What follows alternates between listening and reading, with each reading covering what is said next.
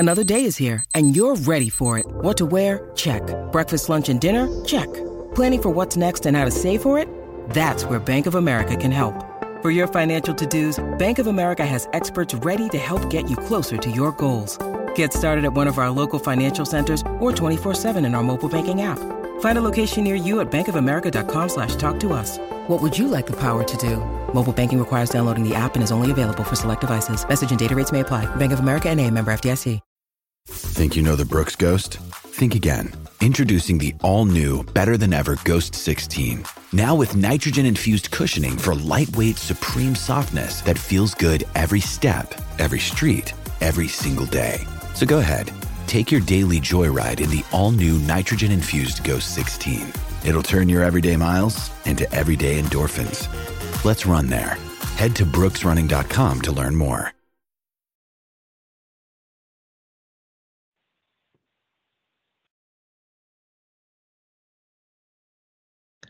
Welcome, everyone, to another episode of the Wine and Gold Talk podcast. I am your host, Hayden Grove, and as always, we are joined by our Cavaliers beat reporter, Chris Fedor. Today, we will discuss the Cavaliers and what they've been going through lately. Cavaliers lost on Monday night to the LeBron James-led Los Angeles Lakers 131-120. Cavaliers currently 41-31 on the season, and they have a huge game coming up tomorrow night, Thursday night, against the Toronto Raptors at 7:30 in Toronto.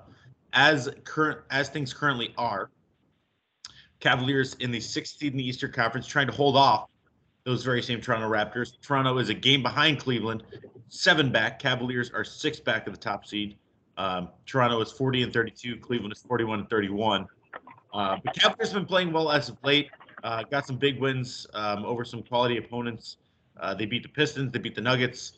Beat the Clippers, and while playing well against the Sixers, but not getting the job done. So, Chris, what is the state of the Cavaliers right now? I mean, there's about a month left, and all they're trying to do is hold off that 7th seed. I think that's kind of their goal as they await the return of Jared Allen, and continue to just grow here.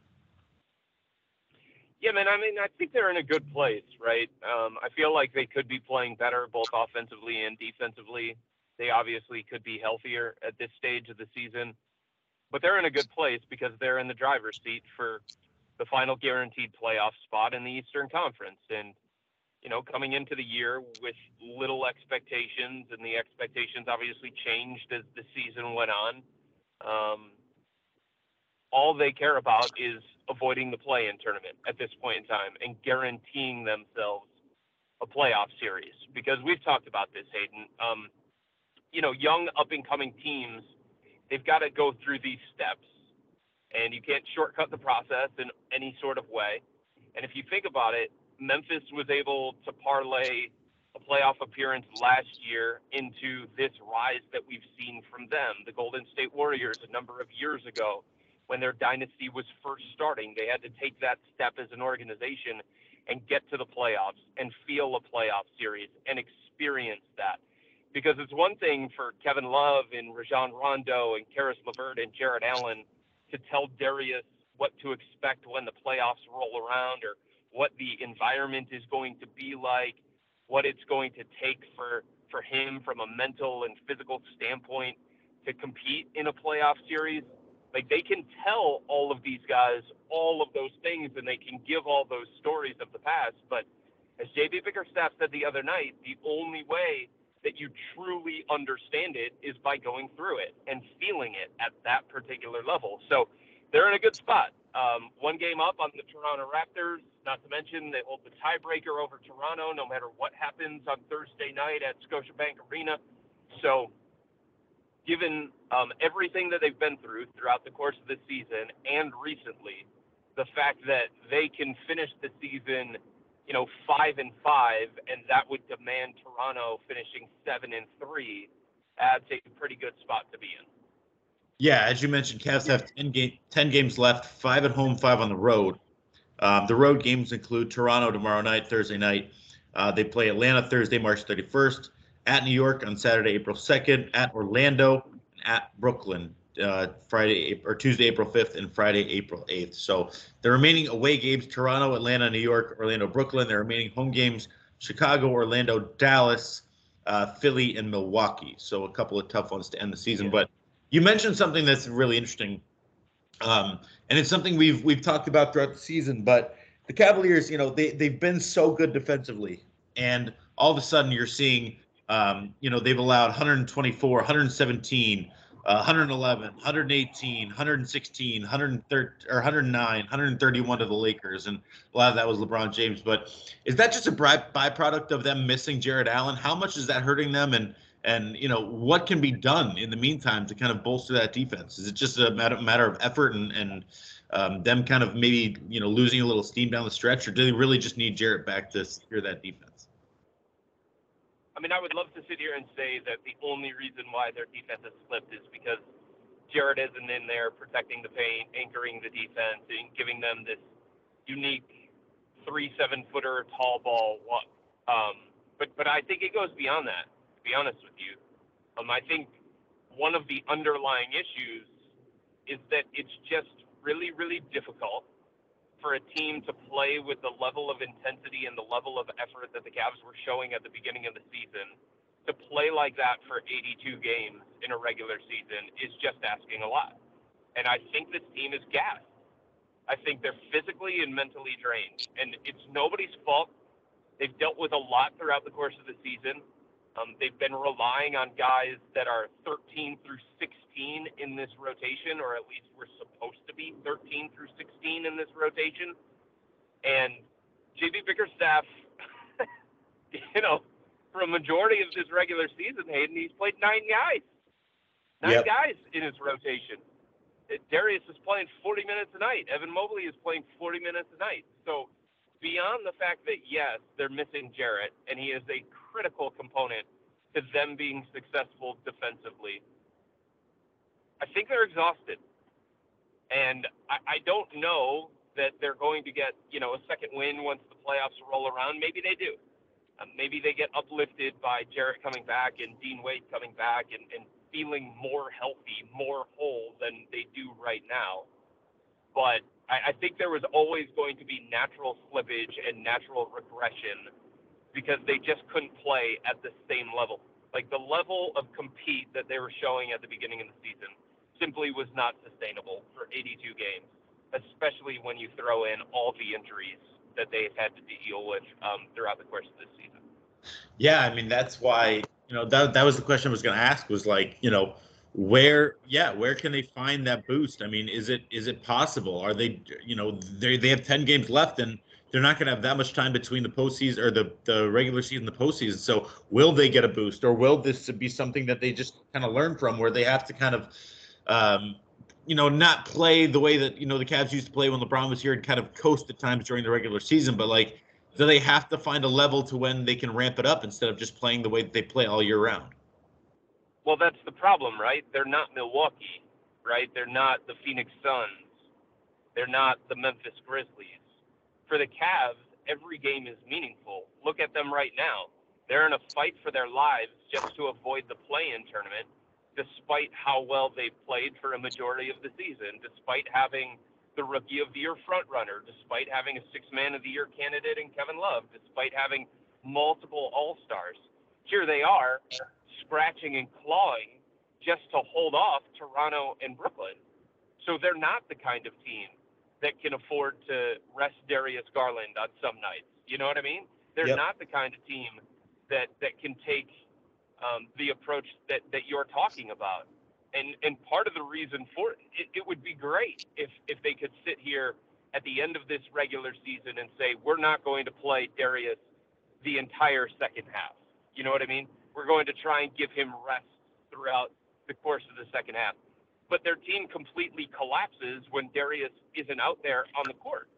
So because they're dealing with these injuries currently, and because of the situation that they're in, where they're fighting just to hold off Toronto and Brooklyn, they can't take that approach. Right. It's a difficult thing to balance, 100%. And I think that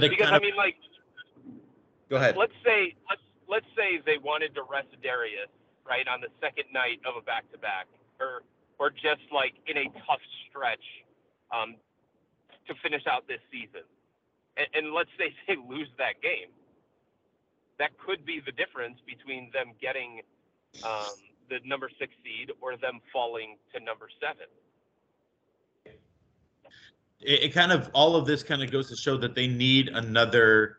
I know that it's kind of a weird situation because I think even next year, I think Darius will take even a step further. I think Evan will be even better. I think that, even like guys like Jared Allen will be better, maybe even Karis LeVert. But it goes to show that they need a player like a Colin who could come in and kind of give them that offense that would be desperately missing with Darius Garland. And I don't know if it's going to be Colin, but I think that's what they brought Karis LeVert in for. But thus far, I mean, between injuries and whatnot and being acclimated, I just don't think Karis is that player as of just yet. Yeah, I mean, at this point, if we're evaluating that trade, it's obviously incomplete because there are a lot of things that he needs to figure out, and there are a lot of things that the Cavs need to figure out with him. In saying that, if you wanted to be a little bit harsher about it, you could, and you could say that it has not been anything close to what the Cavs expected it to be. Karis hasn't been the player that the Cavs expected him to be. Darius Garland called him the missing piece. They gave up multiple draft picks, including a protected first rounder, in order to get him because he was supposed to be a little bit of Colin and a little bit of Ricky. And he has not.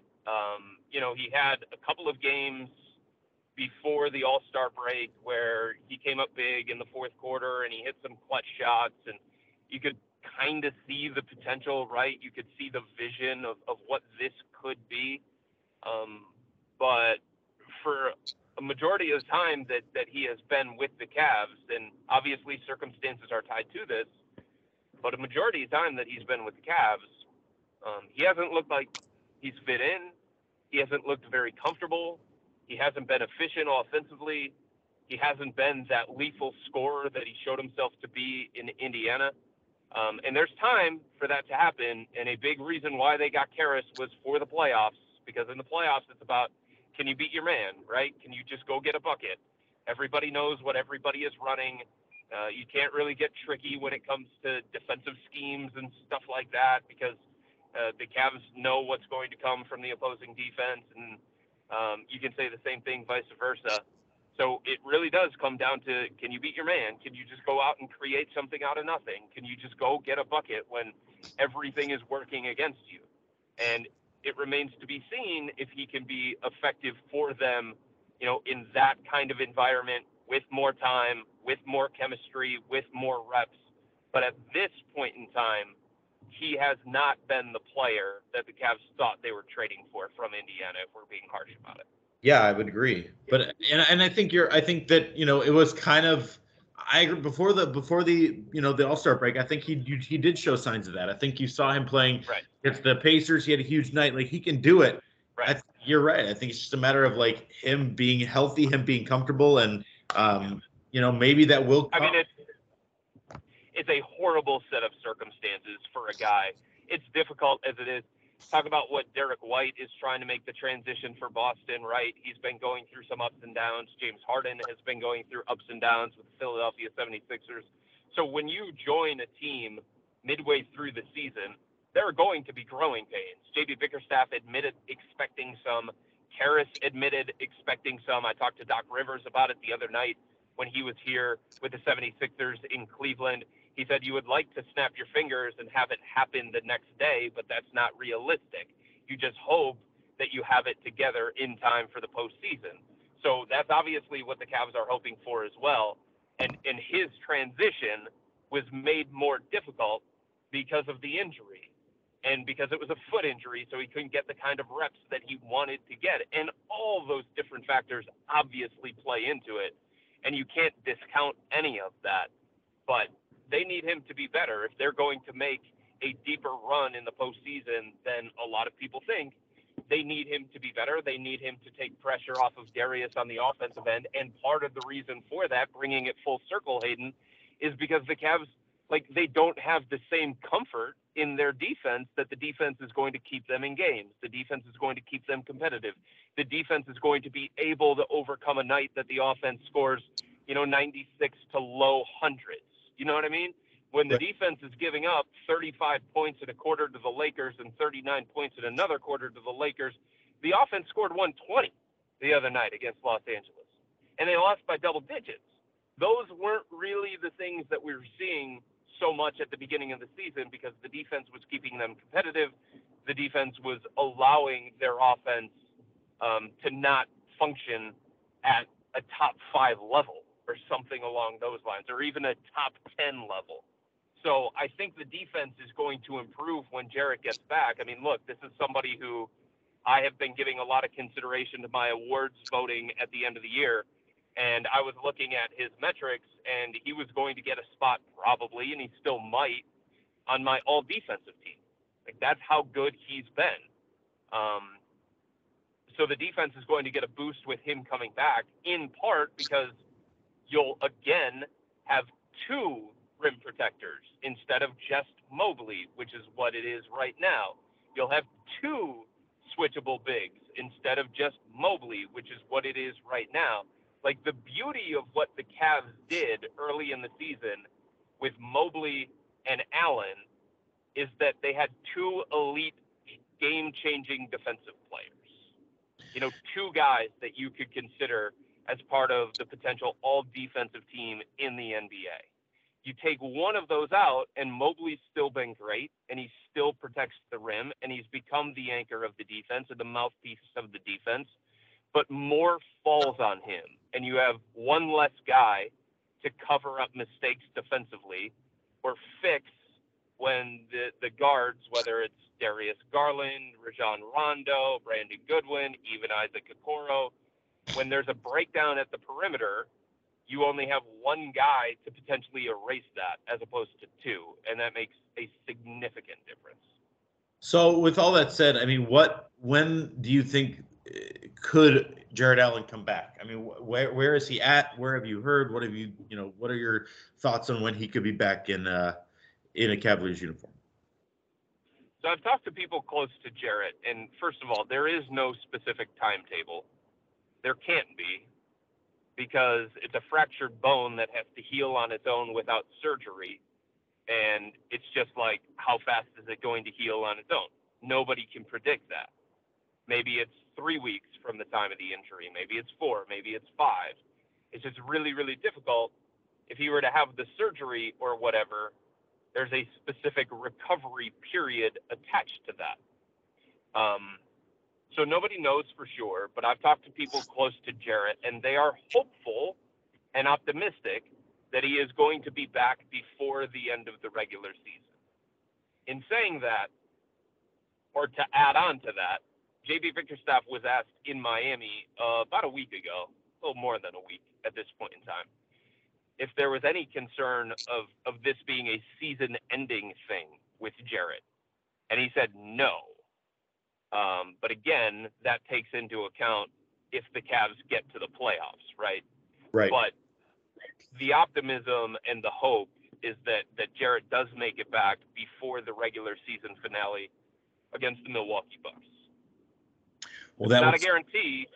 Nobody's going to, say that publicly at this point in time. They're going to continue to take it day by day, and they're going to continue to say it's unknown for sure, but that is the hope of Jarrett. Right, and that certainly, that seems like it could very well be the case that he can make it back, which is good, which is exactly what they need. So, like I said, for now, right, he's still in a brace and he's still in a splint. I think most of the swelling has gone down, which is a really good sign, but the fact that he's still in the brace and the splint will kind of tell you everything you need to know about him trying to keep that thing stabilized, him trying to get that thing to recover properly, get the rest that he needs, all that kind of stuff. Yeah, I mean, do you think that he's still doing do you think he'll be in basketball shape? I mean, he's, it's a finger, so you would, while he might not be able to play, he's still probably doing cardio, right? Yeah, I mean, it's a lot different than the situation that Karis LeVert was in coming back from a sprained foot. You know what I mean? And that's part of the reason why Karis continues to be on a minute restriction, is because while he was sidelined, there wasn't a lot that he could do. And you're right, it is different when it comes to Jarrett because it's a finger. All right, so Jarrett Allen has 10 games to get back for the Cavaliers before the playoffs start. Like I said, they have 10 left. 5 at home, 5 on the road. Chris, as I mentioned, the Cavaliers currently 6th in the Eastern Conference standings, and they do play a big game against Toronto tomorrow night. If we want to look a little bit into the future, I mean, say the Cavaliers, obviously if they're in the play-in tournament, that's a whole different ballgame. But say the Cavaliers do make the 6th seed. Say they hold off, say they hold off everybody. Say they hold off Toronto and maintain the 6th seed. Right now, I believe they would play the Philadelphia 76ers, the 3rd seed, right? That would be, yeah. So I believe I didn't look at it last night specifically, but I believe that that's right. Okay. So say they play Philly. Is it good enough? I mean, we've talked about this a little bit, but maybe we can just expand upon it a little more. Is it good enough that they just make the playoffs? Because I think Philly is a horrible matchup for them on a couple of levels. And I don't know if the Cavaliers would make maybe they would make it a series, but I don't know if they'd win a series. Is it enough that they would make the playoffs? Like, would that be considered like that's the goal, that's the ceiling? Or do they need to kind of make it a series against a team like Philly, like to say, okay, we've had a successful year? Is it a complete cop-out to say that it depends on the opponent that they have?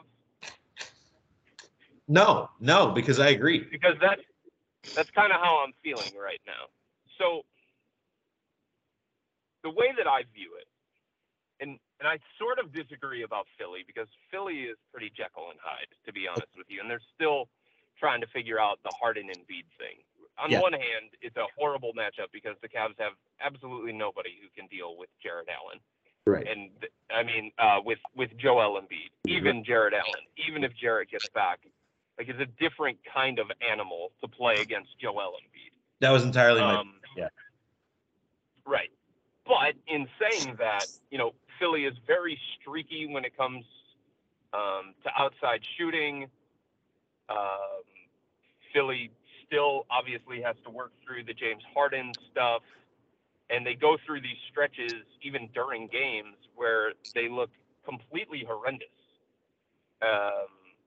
So because of their Jekyll and Hyde nature, like, I think the Cavs could stay competitive in that particular series. So if we're being honest, to me, if they were to match up against Milwaukee, I mean, I think that would be a demolition. Yeah. I think that could be very, very close to a sweep. So if they avoid Milwaukee, that would obviously be very good. If they were to match up against Miami, I think that would be tough on them as well. And I don't want to say sweep, but I wouldn't like their chances, and my expectations would be a little bit different in that kind of series.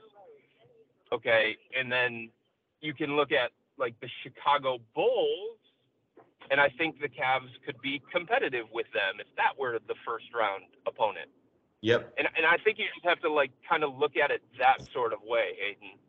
And if we got into the postseason and the Cavs' first-round matchup was Philly or Chicago, my expectations would be different than if the Cavs' first-round opponent was Milwaukee or Miami. If right. That makes sense. Boston Celtics also in there. What would your expectation be with them? But yeah, I think that would be a rout in favor of Boston. Really? Yes, I do. They're playing at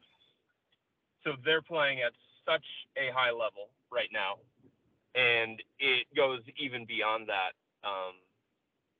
Like, their defense is terrific, like unbelievably terrific. Yeah, it would definitely be an issue for the Cavaliers. I mean, they have had a meteoric rise and are only 2.5 games out of the top seed. So there's still ways to shake this out. I mean, Philly and Boston are tied in the standings at 2.5 back.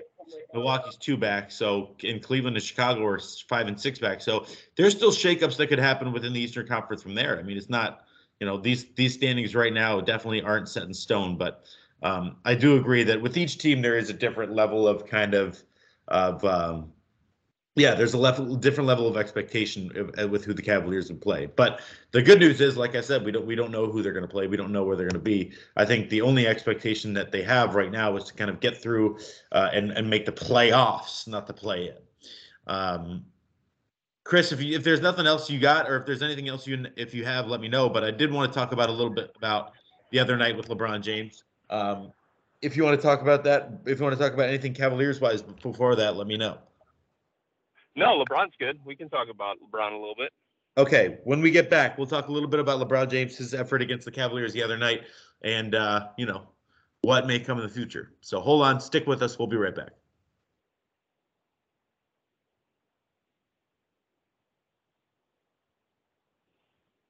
All right, welcome back to the Wine and Gold Talk podcast. Before the break, I hinted a little bit. I wanted to hit on LeBron James, who had a monster night the other night against the Cavaliers, wearing his. So the shoes that he wore, I forget the actual name of them. We've seen him wear them. It was the first time LeBron ever recorded a triple double in a playoff game with the Cavs, I believe in 2006. He brought them back, and he did the same thing. He recorded a triple double, 38, 12, and 10, or 10 and 12, I should say, 10 rebounds, 12 assists.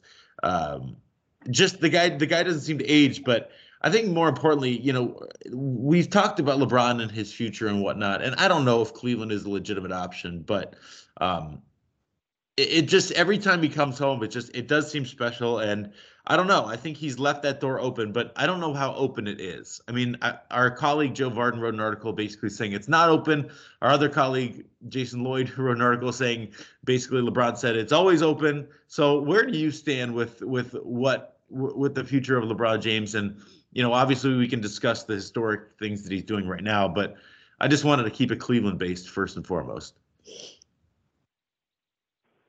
Say that again, Hayden. You broke up there for a second.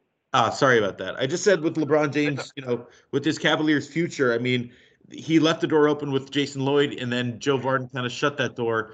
I mean, I know that he kind of, I know that he always says like, oh, you never know what can happen. But like, I think that there are people that don't want him back. There are people that think he would be good back. I think there's kind of a balance between realistic expectation. I mean, I think he loves playing in Cleveland. Obviously, he's lost one time to the Cavaliers, but he relishes that environment. We saw it the other night. He was hanging out with his family, with his friends after the game for hours. Yeah. Do you think there's a realistic shot that he could ever return, or is it, as Joe said, is it too much LA, too much far gone? His kids love it out there, his family loves it out there, and the Bronny thing that comes into play too. I mean, what do you think about the level of chance that LeBron, when his time in LA is done, could potentially think about one more return? Yeah, I mean, obviously, it's dependent on a lot of factors, right? And one of those is what happens with Bronny, because LeBron has already said to anybody that will listen that he wants to finish his career by playing with Bronny. So that's part of it. There's no doubt about that. It's just, there's a lot pointing to him staying in LA because of the lifestyle, because of his family, because of all those things. But I wouldn't close the door on it completely. I think LeBron is still at a stage where he wants to win, and he wants to be on a team that can compete for championships. And if we're being honest about it, like, the Cavs are set up to take somebody like LeBron. He was always looking at it towards the end of his career. That's one of the reasons why he latched on with Kyrie. Eventually, I'm going to pass the torch. Eventually, I'm going to give somebody else the blueprint. Eventually, somebody is going to have to take some of the burden off of me because I can't do it on my own. I'm still great. I can still play at an MVP level, but I can't be the carrier of a franchise the same way that I was earlier in my career. And that's a no-duh statement, but you would have to look at that and say, okay, like, what kinds of pieces would he need in order to feel comfortable in that kind of situation? And it was supposed to be Anthony Davis that was eventually going to take over. Right. And it seems like AD's having, injury issues, and obviously the Kyrie thing happened going forward. But I would venture to disagree with LeBron. Obviously, I think he can. I think he's proving that he can. That he absolutely can carry a team.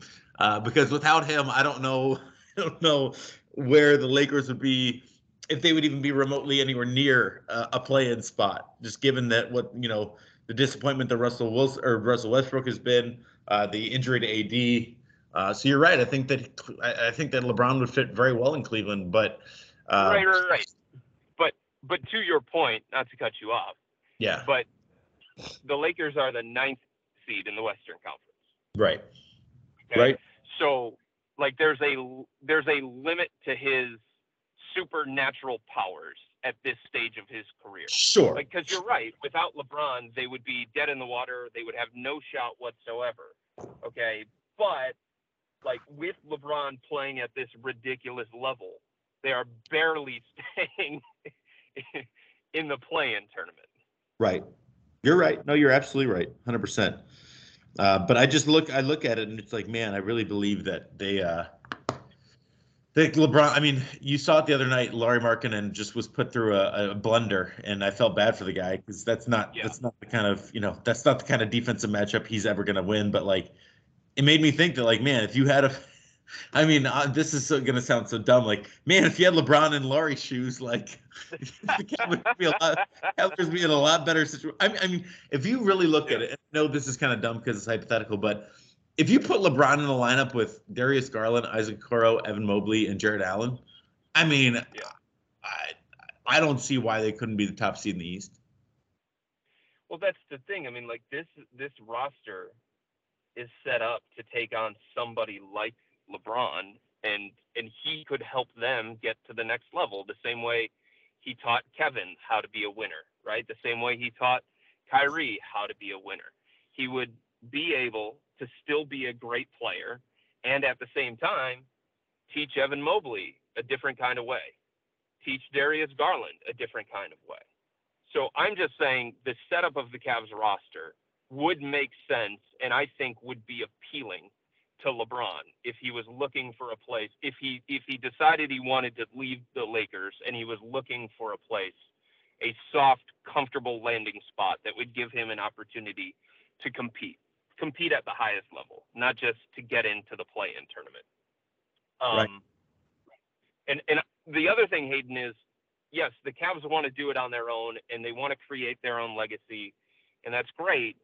But they're also not in any position as a franchise yet to turn their back on a top 5 talent in the NBA. Right. They're not in that position for the right price, provided they don't have to break up the entire team to welcome LeBron. So if we're going to have any kind of conversation about LeBron coming back to the Cavs, I think it has to be done under the guise of they can't look at him as the savior. They can't do everything imaginable to bring him back. You know what I mean? Like, it has to be within the fabric of the team, him maybe taking lesser money in free agency. It can't be a situation where we're going to trade all the good pieces that you would want to come play with just so that we can bring you back. That's not what we're talking about here. 100%. And I don't even think they could trade for him. Like, because they don't have any pieces that would be enough. I don't think. Like, next year, LeBron's under contract with the Lakers. Like, I mean, maybe a Colin Sexton. Maybe you could trade a Colin Sexton, but like, there's no other pieces. Like, you can't get rid. I mean, I guess you could get rid of Isaac Okoro, but that would not be appealing for the Cavaliers. You could. I mean, their picks aren't going to be very good, given that you're going to try to compete for championships. Like, I would have a hard time seeing. I can't see Los Angeles saying we're going to be the first team to trade LeBron. Exactly. So I think we would have to wait until after next season, when LeBron is a free agent, and then maybe he does take less money. Say, hey, 2 years till. So when Bronny would have to come in the league, when? What? Like, how old is he? He's a junior. I think it's 2024. Okay. 2024. So maybe on. think? Yeah, maybe it's and you would assume that he would try to go to your college, no?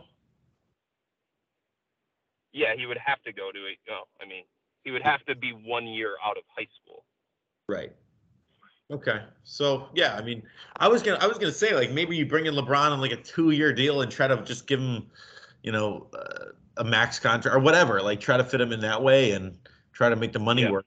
But and then wait till Bronny comes in and then do what you got to do. But it's Yeah. interesting and it's fascinating because before the reason it was such an incredible story is because it looked like everything was the whole situation was not non-tenable. It wasn't going to ever happen, and it did. This time it seems like it's super tenable because you hear the reception he gets when he's home, and I think Yeah.